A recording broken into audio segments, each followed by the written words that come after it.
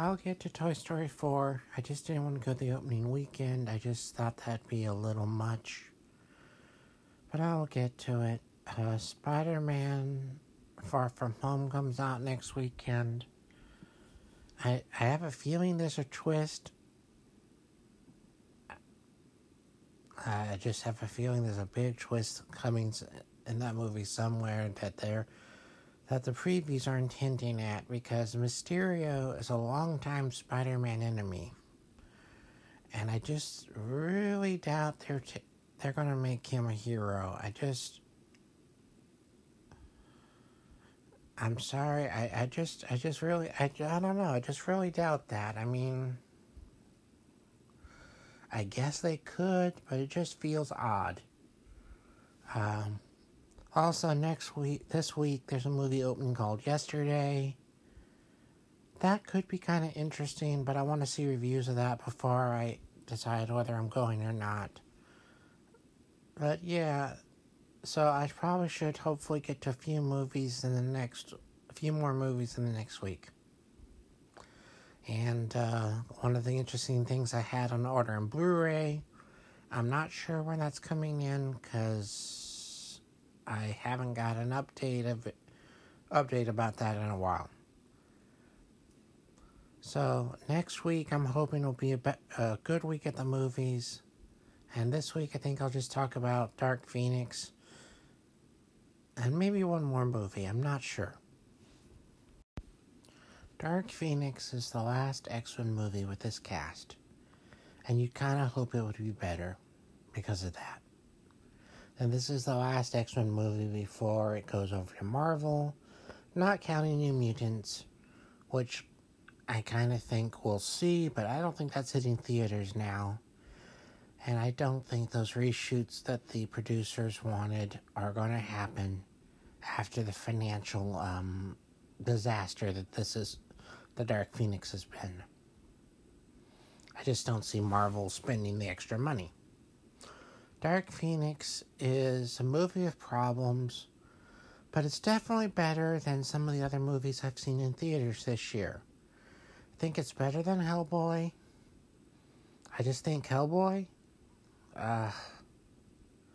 yeah, Hellboy is probably the movie I regret going to in theaters the most. Men in Black International is also not as good as Dark Phoenix. Maybe Men in Black International has fewer problems or fewer apparent problems than Dark Phoenix. But Men in Black International is just so average. I mean, that, I don't know. I don't know what else to say about that. Okay. But as I said, Dark Phoenix, maybe it's because my expectations were lowered after the reviews, but it's not as bad as I thought it would be. It still has some problems, and I still think they shouldn't have try to do this as one film. I think there should have been at least 2 films, and it's hard to get that invested in Jean Grey's fall when we really don't know this Jean. I mean, we saw her in Apocalypse, but we don't really know her that well. And gosh knows we're not rewatching Apocalypse anytime soon.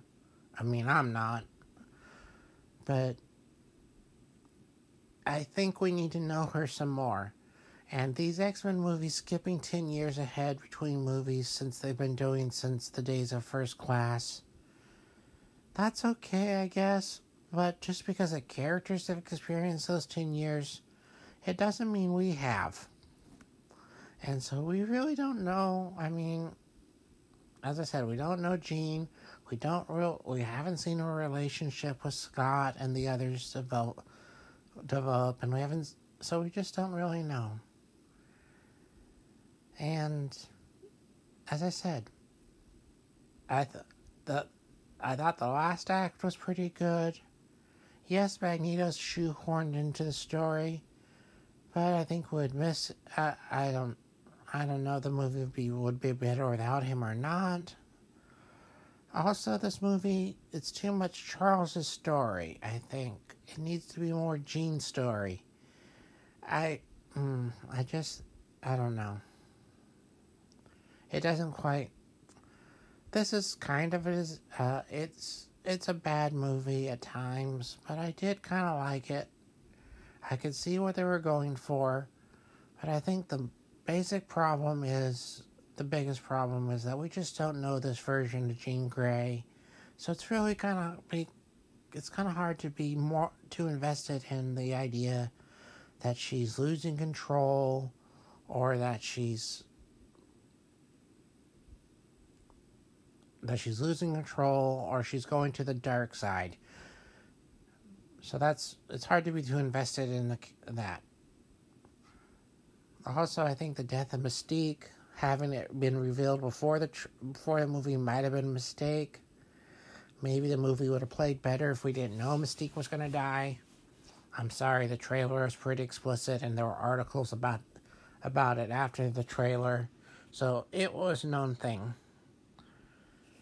Overall, I think Dark Phoenix is a movie of problems, and not the ending that you'd like for the Fox X-Men franchise, but it's not as bad as I thought it would be.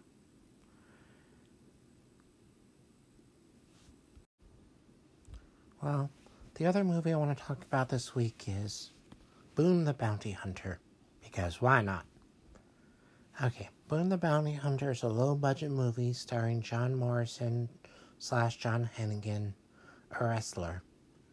In this movie, he's playing a character named Boone, who's a bounty hunter, and he's got a TV show. However, his TV show is kind of devolved into chasing celebrities over parking tickets. So his show's canceled. However, he gets a chance to bring in a real criminal, a drug lord's son, who escapes to Mexico. I like this movie. It's low budget and silly, but, Hennigan / Morrison's got a good screen presence. He does unnecessary parkour, and it's a fun little movie. Osiris Cho, best probably known from the Supernatural franchise, has a small supporting role. Spencer Grammer has a supporting role. It's kind of interesting to see her in something more action-oriented, because she's mostly she was best known for her comedy drama series Greek. So that was kind of fun. Seeing those two was kind of fun. And as I said, the only fault with Boone the Bounty Hunter is that it's probably not long enough. But it's fun, because at one point things get very serious. I just liked that. I liked the movie. It's pretty good. I like to see Morrison in another movie, and he did have another movie, Never Leave Alive, which is kind of based off that old novel, The Most Dangerous Game, but he hasn't done anything lately that I know of. So, Boone the Bounty Hunter, this is worth checking out. I think at one point it was on Amazon Prime. I'm not sure if it still is. But it's worth checking out. It's kind of a throwback action movie, I guess.